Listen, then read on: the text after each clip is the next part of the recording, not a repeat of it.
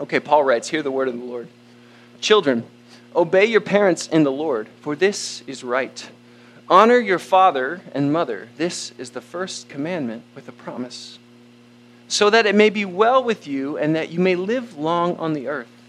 And fathers, do not provoke your children to anger, but bring them up in the discipline and instruction of the Lord. Slaves, obey your earthly masters with respect and trembling and singleness of heart, as you obey Christ, not with a slavery performed merely for looks to please people, but as slaves of Christ, doing the will of God from the soul. Render service with enthusiasm as for the Lord and not for humans, knowing whatever good we do, and we will receive the same again from the Lord, whether we are enslaved or are free. And masters, do the same to them. Stop threatening for them, for you know that both of you have the same Lord in heaven, and with him there is no partiality. And I hope you begin to see what I'm talking about here. That we have to do some work of transposition. Otherwise, we could just be like, all right, well, that has nothing to do with us, as it talks about slaves and masters, and we'll get into that in just a moment. But we want to take the order that Paul provides for us. So first, it says, children, obey your parents. Now, the children that are likely in view here are still receiving instructions in the home. They've not married yet. Likely, they're somewhere between early elementary school to their early 20s. And so Paul says he addresses them as moral agents. And there's a beautiful thing going on here.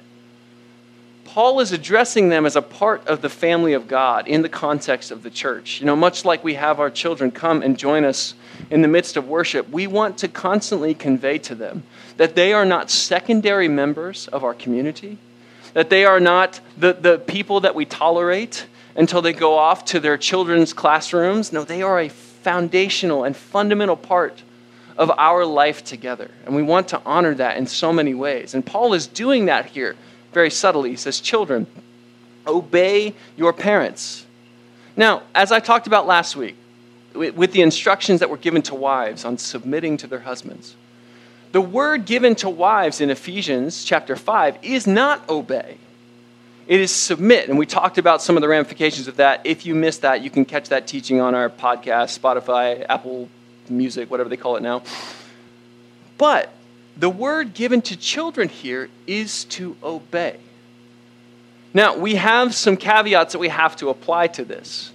Because anytime obedience is called for, it is assumed that that obedience still falls within the umbrella and the framework of somebody leading one rightly and trying to form one in the image and the call of God. And so, you see this in Acts chapter 5. They tell John and Peter to stop speaking in the name of Jesus. And they say, hey, whatever's right for you, that's fine. But we cannot follow this directive. For we must obey God rather than obeying people. And for many of us, even for kids, like this kind of principle applies. That there is an assumption here that those parents are raising them in such a way that it would honor God. Now, Paul goes on and he says, honor your father and your mother. Jesus, his life gives us the paradigm and the example for obeying God while still honoring our father and our mother. If you recall in the Gospels, there's a point where Jesus' family, his mother and his brothers, want to see him. And they come to the house where Jesus is teaching, and some of the people from outside come in and they say, Jesus, your mother and your brothers are here and they want to see you. And Jesus is in the midst of ministry. He's in the midst of doing the very thing that God has called him to do. In John's gospel, he'll say, I don't do anything that is not the will of my Father. And so Jesus is doing his Father's will. And he looks around the room and he says, here are my father, my mother, my sisters, and my brothers. He subverts the cultural norms in that society. You see, first century, especially Jewish culture, was a highly integrated family network. This was not the kind of thing that you would say because one of the 10 commandments that Paul references here is honor your father and your mother. But Jesus is showing us that it's still possible to honor our father and our mother without submitting and obeying to everything that they say, because Jesus has a mandate on his life, a call from God. He has to obey God rather than obeying human authorities. Jesus, during the last moments of his life, will show us the depths of this honoring of his father and his mother. as he looks at his mother, his earthly mother, Mary, and he entrusts her to the care of the beloved disciple. And he says, "Woman, here is your son." Now you have to understand, for Mary, especially in the context of John's gospel, it's quite likely that following Jesus has cost her the rest of her family at this point of her life. And you can see how this would happen. Just imagine if you had a brother who was telling everybody he was God. If he was like at every level incurring friction with the local authorities, and it was because that he was claiming some sort of status of divinity or specialness, and you're like, I know where you come from. I've seen your butt wiped. I've seen you with a runny nose. You are not God. And you can imagine as Mary keeps following her son and submitting to this teaching that he is imparting. And the other brothers are like, Mom, you've lost it too. What is going on? And in this culture, again, as we talked about last week, deeply patriarchal culture, a woman was to be cared for in her old age by her sons. It was part of their mandate. And so it's very likely that as Jesus is dying on the cross, the last son who is somewhat loyal to Mary is giving his life for the sake of the world, that Mary in that moment is sort of, it's dawning on her that she will be alone. And Jesus, honoring his father and his mother, entrusts Mary to John, or the beloved disciples' care. The Roman cultural expectation, especially as we talk about in Ephesians, was certainly that children would obey their parents. But Paul does this very subtle thing. He provides the motivation. He's saying, here's why. And so the work of transposition, as we kind of put the cultural capo on, some of us in here today are from cultures where honoring and obeying your parents are one and the same thing. You do what they tell you to do. You may need to do some work of differentiation, of vocational discernment. Now, that's honestly usually a different culture than the culture that is predominant in the American context. Many of us are from the American frame, which is a much more highly individualistic culture. For us, we may need to do some work of confession, of repentance, and reorienting towards what it means to honor our parents.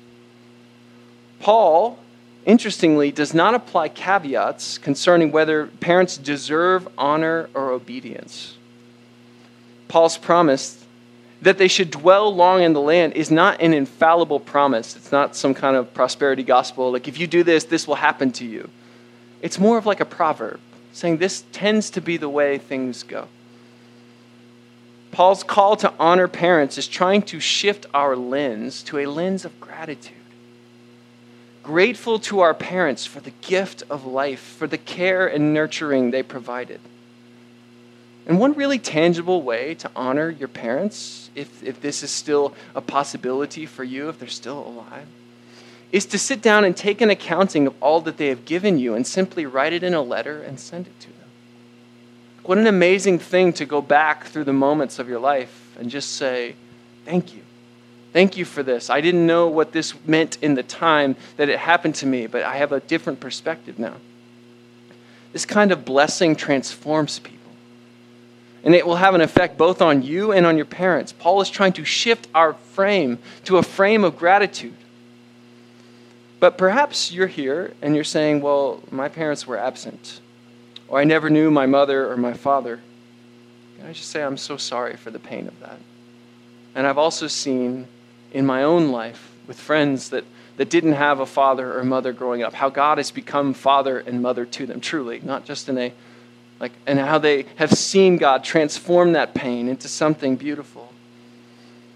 And for all of us, no matter if you had the best family in the world, you had the idyllic childhood, you went on all kinds of road trips, you did all the stuff, or if you had honestly a pretty broken childhood, and you look back on that with a lot of anguish and pain, for all of us, no matter where we're coming from, honoring our parents, our father and our mother, involves forgiveness, right? It's such a sobering and painful thing for me to realize that for our kids, for Courtney and I, we want to give them the best life. We want to show them what it means to follow Jesus. We want to show them that can be done with joy and with abundance. We want to show them all these things, but to know that at some level we will be a part of their wounding. To know that despite our best of intentions, that they will be hurt by their life with us, and that we will have to entrust ourselves to the grace of God and say, God, we did our best. And for many of you, the work of honoring your parents is simply a matter of allowing God's grace as patiently and as carefully and as slowly. And I always want to make this point. Sometimes forgiveness comes slow, and it has to be returned to often. I think we have this kind of stereotypical image of forgiveness as if it's this one-time release from everything. That's not how we experience it, is it? Oftentimes when we've been deeply hurt, we have to come back to that forgiveness, to that grace over and over again. For many of us, we have heavy wounds that we carry from our parents. And friends, honoring them does not mean calling abuse or absence as actually something good. It simply is a call to allow the grace of Jesus working in our lives to transform our pain so that we don't transmit it through the hard work of forgiveness. Paul writes in Ephesians 6, verse 4, he says, "And fathers, do not provoke your children to anger, but bring them up in the discipline and instruction of the Lord." Paul puts his attention specifically towards fathers here in this place. Now, in this Ephesus context, the context of where this letter is addressed, fathers, from a cultural perspective, could kind of do what they wanted. They were the rulers of the household. And Paul is giving them specific instructions for not just what they are to do to fulfill their role, but the way that they are to fulfill it. And he says, fathers, you have a significant mandate from God to raise children to know the scriptures, to know and honor the Lord, and to serve his kingdom. Now, I would say overwhelmingly, I actually can't think of an exception. Every dad I know is committed to having a great relationship with their kids.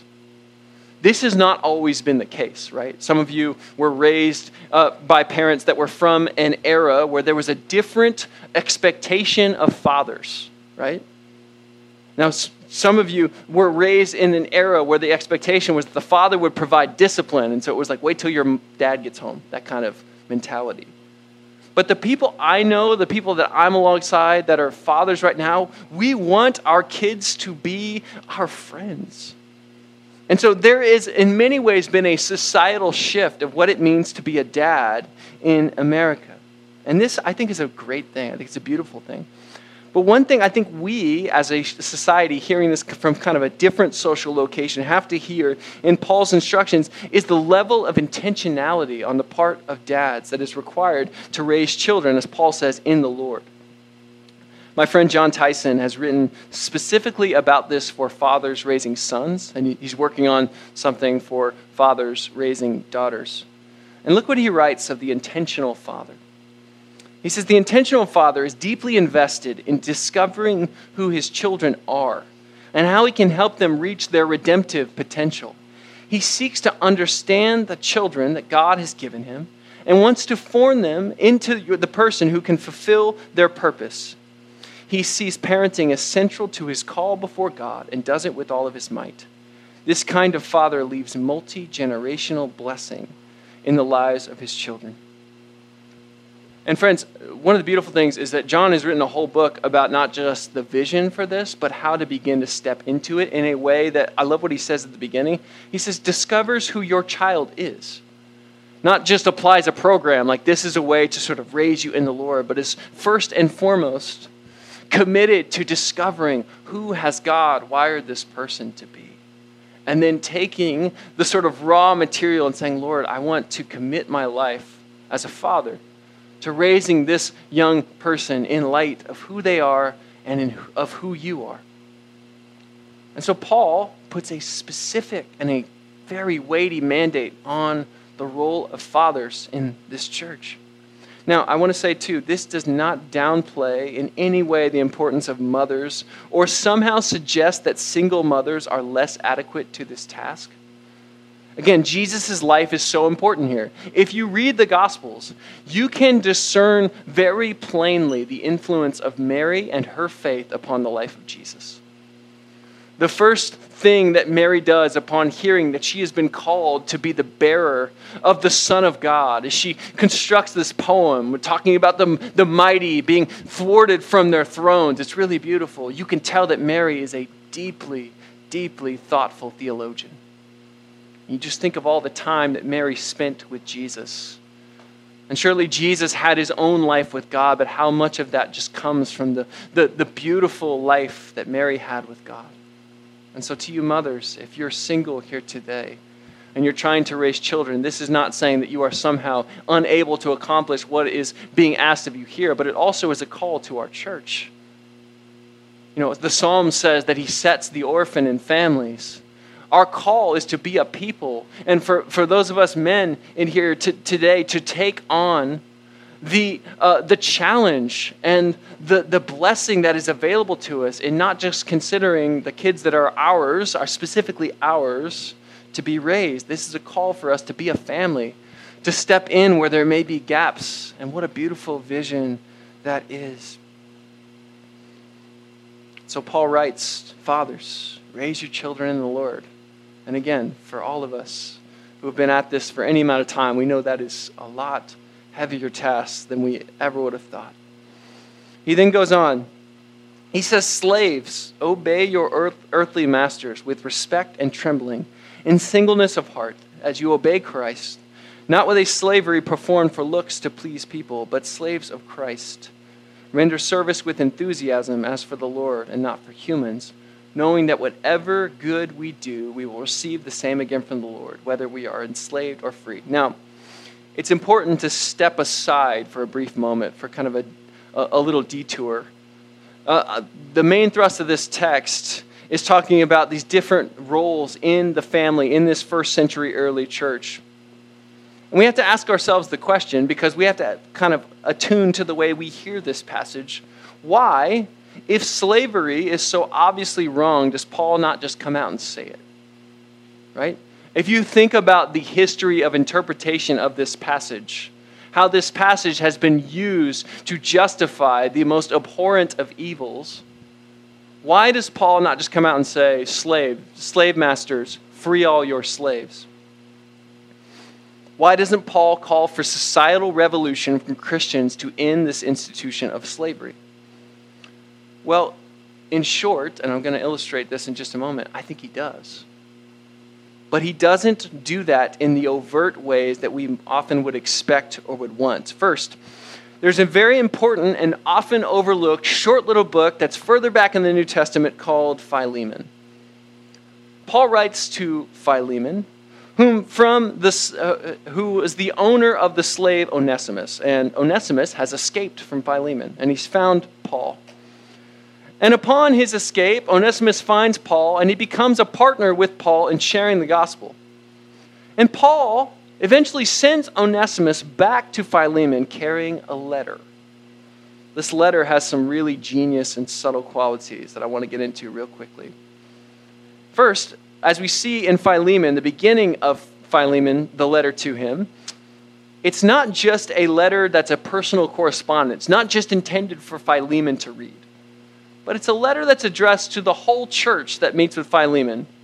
Now, how many of you, if you had this super sensitive financial matter, and somebody was sending you a letter as to how to handle it, you would want that read in front of everybody here today?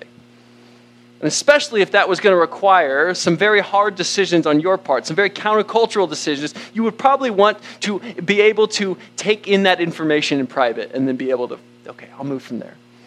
But Paul addresses this letter to the whole church and says, hey, take this letter and have it read in front of the whole congregation. So he writes in the beginning of Philemon, he says, to our beloved co-worker Philemon, to our sister Apphia, and he's doing this thing too, he's ingratiating himself, to our beloved co-worker Philemon. You have no idea what I'm about to ask you, but it's going to be awesome. To our fellow soldier Archippus and to the church in your house, Paul writes to Philemon, beginning in verse 8, and you'll see those on the screen. He says, for this reason, though I am more than bold enough, this is Paul talking, in Christ, to command you to do the right thing, yet I would rather appeal to you on the basis of love. And I, Paul, do this, notice again, ingratiating himself, even letting Philemon know how pitiful and poor Paul is. I write this to you as an old man, and now as a prisoner of Christ. He says, not only am I old, but I'm also in jail for Jesus. So again, tell me how hard your life is, and tell me how hard it's going to be when you lose your house servant. I'm appealing to you, Paul writes, for my child Onesimus, whose father I have become during my imprisonment. Formerly he was useless to you, but now he is indeed useful to you and to me. I am sending him, that is, my own heart, back to you. I wanted to keep him with me so that he might minister to me in your place during my imprisonment for the gospel. And you have to understand, first century imprisonment did not have any structural things in place to provide for food or any of a prisoner's needs. A prisoner was completely dependent upon those outside of the prison to provide for their needs. And so Paul is basically saying, you should be taking care of me, Philemon, and your church. However, Onesimus has been. And so he just keeps putting his weight upon the scales. He's like, yeah, sure, you can decide to keep him, but I'm going to really make sure you understand how deeply this is hurting me. He says, I preferred to do nothing without your consent in order that your good deed might be voluntary and not something forced. Perhaps this is the reason he was separated from you for a while, so that you might have him back for the long term, no longer as a slave, but more than a slave, a beloved brother. See what he did there? He says, there was a cultural status inequality here. But I am just ever so subtly, yet geniusly leveling that status. He's no longer your slave, he's your brother. Especially to me, but how much more to you, both in the flesh and the Lord. He basically says, listen, I'm Paul. If you've read the New Testament, if you're familiar with it, I wrote it. And if you've read that, you understand I have no problem being bold, no problem telling people what I think they should do with their misplaced interpretations. And I'd rather do this with the carrot, not the stick. But he applies all the societal pressure he can muster. And he says, welcome Onesimus back, no longer as a slave, but as a brother. And it's fascinating, especially in our conflicted cultural moment, especially when it comes to politics, that when Paul in the New Testament comes up against the overwhelming current of cultural and political forces, he doesn't call for outright revolution. He follows the example of the risen Jesus. We talk about this a lot, but think about how Jesus declared to his disciples that he was alive again from the grave. Think about what Jesus didn't do. He didn't go to the centers of power. He didn't go to the Roman palace and say, Caesar, one of your underlings killed me, and yet here I am. He did none of that. He went and he sat down to a meal with his friends. Because Jesus knew that the way towards societal revolution, the way towards ending these inequalities, was not by outright overthrow, but was by creating a people committed to doing his will in the world. Paul's working theory of change, of discipleship, is not some idealized political platform or program. And we need to hear this. It's the mess of the Spirit of God dwelling in the local church. Friends, we are a sign to the world that there is another way from left or from right. There is another way from sort of declaring that those people are the evil people, and if we can only be done with them, then we can have all of the justice and goodness of a society that we all long for. We are a sign to the world. But as Ephesians has shown us, this sign is not easy to live inside of. It is messy. It requires that we bear with one another. But this is Paul and Jesus' vision for transformation of what it means to live as the new creation, people of God, that we would be in relationship and life together. Esau Macaulay, a New Testament professor, theologian, I actually put a bunch of his books on the table. We're going to start just a bit of a new practice here. When I have some books I'm fascinated by, there'll be an opportunity. You can grab one on the table. I just asked, there'll be a QR code that we put up later that'll be on the screen as we kind of dismiss the service. You can just come and scan that code. If you can donate like $10, $15 to the book, do it. If you can't and you're like, I really want to read this book, I just don't have the money to spare, just take it. It's okay.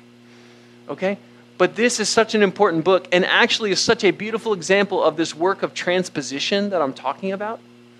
Of reading these texts in line with their cultural origins, in line with what the authors were really saying, but then saying, this is how we can apply it to our life today. And so that book is called Reading While Black. It's on the table. But he says this of slavery in the New Testament, in light of these passages that we're reading. He says, the story of Christianity does not on every page legislate slavery out of existence. Nonetheless, the Christian narrative, our core theological principles, and our ethical imperatives create a world in which slavery becomes unimaginable. Esau McCaulley writes a weekly column in the New York Times, too. I'm a big fan. He quotes from the 19th century pastor and abolitionist James W.C. Pennington, who also says, my sentence is that slavery is condemned by the general tenor and scope of the New Testament, its doctrines, its precepts, and all its warnings against the system. I am not bound to show that the New Testament authorizes me in such a chapter and verse to reject a slaveholder. It is sufficient for me to show what is acknowledged by my opponents, that it is murdering the poor, corrupting society, alienating the brethren, and sowing the seed of discord in the bosom of the whole church. Let us always bear in mind what slavery is and what the gospel is. And so, friends, again, we have to do the work of transposition. Because if we just read these things on their face, it's like, oh, God's cool with slavery. No, he isn't. And the seeds of the absolute destruction of slavery are sown right here in Ephesians. They're sown in Philemon. They're sown by the very life of Jesus, who the first words that he says in Luke chapter 4 are, the Spirit of the sovereign Lord is upon me. I've come to declare freedom to the prisoner. This is our call and our mandate. This is who God is. And so it's important, even though that's not the whole thrust of Ephesians, we kind of have to go because that's how we hear it, right? We're like, wait a second, what did he say? Now I want to get back to what I think is kind of in line with what's going on here in the text. Now he says of slaves, and we don't really have a category for that. I mean, we know, like, for us, as we're standing here right now, there are somewhat 27 million people that are still enslaved in the world. And many of the products we buy, we have to be aware of where they come from for that reason. But for us, how do we read this? How do we understand this? And for some of us, it will understandably feel quite strange to equate the concept of first century slavery with our own experience of work. Again, this is where the work of transposition is so important. There are principles that remain, but sometimes the expression changes slightly. Now, for others of you, your job may feel like you're completely stuck, that you are toiling and tired, and there's no end in sight. And wherever we find ourselves, the call from Ephesians is the same, working as if you are working for God himself, cultivating an attitude of diligence and joy and honesty. And again, I know that this can be such a tense discussion, because for some of us, if you ask us, what do? We light up. Because we get to share like our life's passion. We get to do that for a living because of the society that we live in has really reached a point of privilege that allows us to do things that maybe we wouldn't do otherwise if we were just having to survive. But for others of you, you know what that work of survival looks like. You know what that toil looks like. And again, Paul's not making any distinction between the kinds of work. For most of the people that he was writing to, they would have been agrarian peasants. There have been people whose their whole life was carving out subsistence. And Paul says, work with all diligence and joy and honesty. Again, I think we can look to Jesus here. Jesus was born in a time where trades were not chosen, but rather they were inherited. What did Jesus' earthly father do as a trade? You guys all know, Sunday school. Joseph was a carpenter, right? And so Jesus, from all we can infer, likely spent the better part of his teenage years and his 20s as a carpenter. And if you indulge me for just a moment, Paul says this in Corinthians, he says, I don't have a word from the Lord on this. I can't prove this to you in chapter and verse. It's just something I've intuited. But if you read the Gospels, especially Matthew's Gospel, you see that Jesus is always walking by the water, by the sea. Who were the first disciples that Jesus called to follow him? They were fishermen. Where did Jesus spend much of his time teaching and traveling? In boats. I have this sneaky suspicion that Jesus did not want to be a carpenter. That Jesus himself preferred fishing. And you know what? Jesus submitted to the life that was for him. And in obedience to his Father, surrounded himself with a bunch of people that he kind of wanted to hang out with and be like. And friends, I don't know why you work the job that you work. I don't know how much it equates to first century slavery. Again, the work of transposition is so important here. But what is important here is the principle that's being applied, the intervals that God is calling us to play through. Diligence and honesty, integrity and joy. These are the kinds of workers that we are called to be. Paul writes in verse 9, he says, "Masters, do the same to them. Stop threatening them, for you know that both of you have the same Lord in heaven, and with him there is no partiality." Paul's subtle work of leveling status as all are one and equal in the family of God continues as he addresses masters. And again, we have to do this work of transposition. He tells the masters, he says in quote, "Do the same." In effect, saying that all the instructions that were given to the slaves are now applied to the masters. Paul, subtle, masterful, just gently leveling the scales. For us, we again undertake the work of transposition. For many of you, you are team leads in your company. You are business owners. You are the boss. And really the question that Ephesians 6 is asking us is, what kind of culture are you creating? Is it a culture of anxiety driven by fear? Do you allow yourself to vent and freak out on your employees when things are going badly because that's the only thing that works? Dallas Willard says that to be an apprentice of Jesus is to spend enough time in proximity to Jesus that we do the things that he would do within the setting of our very lives. What would it look like to accomplish the very real goals that you have as a business or as a company in the Jesus way?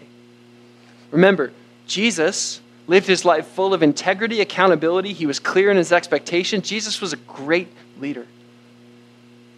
And I think sometimes there's this feeling that following Jesus as a person in the marketplace means lowered expectations. It's not what it means, right? But it was the way, and it's always with Jesus, it's always the way that he accomplishes his goals. Because Jesus knows that there is an absolute harmony between the end that we are trying to achieve and the way that we achieve it. Those two things can never be distinguished from each other. Jesus never accomplishes goals through compulsion or throwing his weight around, and I think that is a compelling vision for us who are charged with leading others in so many capacities. And so kind of a mixtape, a mismatch and transposition that we have to undertake as people hearing these words in our time and place. But one thing I think as we kind of wrap up today, as we talk through this text in Ephesians 6, talking about parenting and work, these can be two of the areas where regret, that feeling of what happened, begins to take root so strongly. And so today, I'm going to invite the band to come forward as we move to the table. I simply want to point us to the grace of Jesus that is available to us right now for restoration, for redemption, to lift us from the awful weight of shame that we often carry around, and to carve a new path ahead. Jesus gave his life on the cross to forgive us of our sins, to defeat the curses that stood against us. And so just from the vantage point of parents and children, for many of us today, as children, we all have parents, we all have to figure out what it means to honor them. And wherever you find yourself on that spectrum between I need to allow God's complete and total forgiveness for the toxicity and the abusive environment that I was raised in, to somehow take root in my life, if that's where you're coming from today, that is available. If you're just saying, I need to be grateful. I've been so just self-centered to my parents. And I maybe have taken more stock of what's wrong than what's good. And they did their best with what they have. And I think that's the general line that we see through most parents, is that they did their best. And they've given you something. They've imparted something, a blessing. And just accounting for that and saying, thank you. It can be such a powerful, world-changing thing. And for those of you who are parents in here today, maybe just that call to fathers to be more intentional. And I want to say for those of you who are alongside me in this journey of raising children as a father, it's a call for us to know Jesus deeply first and foremost. To impart an intimacy with Jesus, that God would get a hold of their hearts. That is what we have to offer them. And so maybe today you just need to say, yeah, I've been in my kid's life. I'm showing up, but you need to say, okay, I need to allow something of my life with God to be transferred to them. Maybe today you are like a product of a divorce and you are not able to be around your kids all the time. There's grace for that. There's a way that God can work within the confines of our lives. And then as it comes to work, I just want to say, God is just calling us with all diligence and joy to be people of integrity. Doesn't mean that everything is always okay. Doesn't mean that your job is not menial or it's not soul-crushing. But you can control allowing God to come into the confines of your daily moments and just say, God, I'm here. I don't know why I'm here. I don't want to be here, but I'm here to serve you, the King of Kings and the Lord of Lords. And if there's nothing else that I see other than that, then I have to keep that before me today. I think God does so much with that kind of heart. If you're familiar with Brother Lawrence, he was a cook in a monastery. He was regarded as somebody who was like such a second-rate citizen, but he had a life with God. A life with God that he recorded. It's a life of God that we still read, still reflect on today because it was so powerful within the confines of this menial existence, cooking food, being alive to God. There is a grace available, whether you're dragging regret, whether you're feeling like you need a new start, there is a grace available today. It starts at a table. As we come to this table, I just want to invite the Holy Spirit. I can't name everything you might be facing or dealing with or have experienced, but that God would meet you. And that I can proclaim that faithfully, that because Jesus and his gospel are true and present here today, that the King of Kings and Lord of Lords is here today. The one who gave his life to redeem us from the curse still changes and renews us. And on the night Jesus was broken, he gave his life, and he took bread, and he broke it. He said, "This is my body broken for you."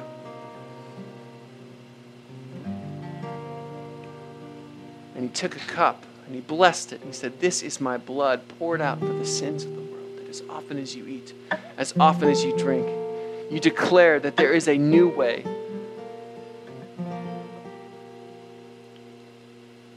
I'm going to invite our communion service to come up, and while they do, I just want to pray over you.